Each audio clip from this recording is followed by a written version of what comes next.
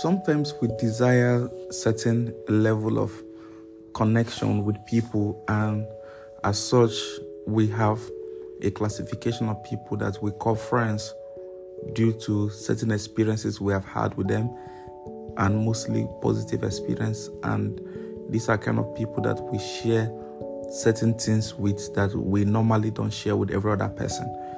So also when it comes to God and your relationship with Him, you must understand that there are different realms and levels to it. And for you to be able to ascend into these realms, there are certain necessary steps to take in. Just as your usual casual friend out there that you relate to, you tell the person everything, so also with God, there are certain levels when you step in with Him that you become a friend of God. A classical example of such cases, the man Abraham, when there was about to be a destruction in this land of Sodom, God by Himself said, "How shall I hide this thing from my friend Abraham, knowing that he will be a great nation?" And also another example of such connection and relationship is a man named David. The Bible says, "I found David, a man after my own heart, who will do my will." Now you see, that is the point. The reason why many people sometimes discover that they struggle, especially when it comes to with their walk with God, having to hear the voice of God, even in their prayer life, is because not many people have come to that level where they see God to that dimension of having to relate with Him just as they relate with their friend.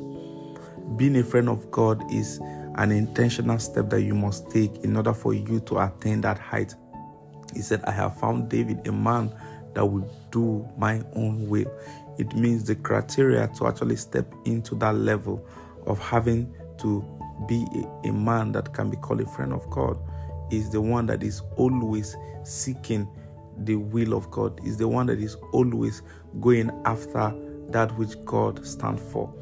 It means if you look at also the example I used earlier on of Abraham, he was a man who always followed that which God has said concerning him. Even when God told him to make a sacrifice of his son Isaac, the only son he had, he responded swiftly without even thinking about it. Why?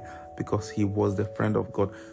In our present day realities, we do certain things that we cannot do for the common average person that is not close to us, but we see that we give that same privileges to people we call our friends. Why?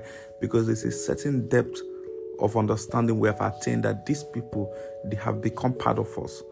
And I want you to understand that God wants you to come to a level whereby in your relationship with Him, in your prayer life, in your walk with Him, that depth of understanding goes into that level whereby no secret shall be hidden from you by Him.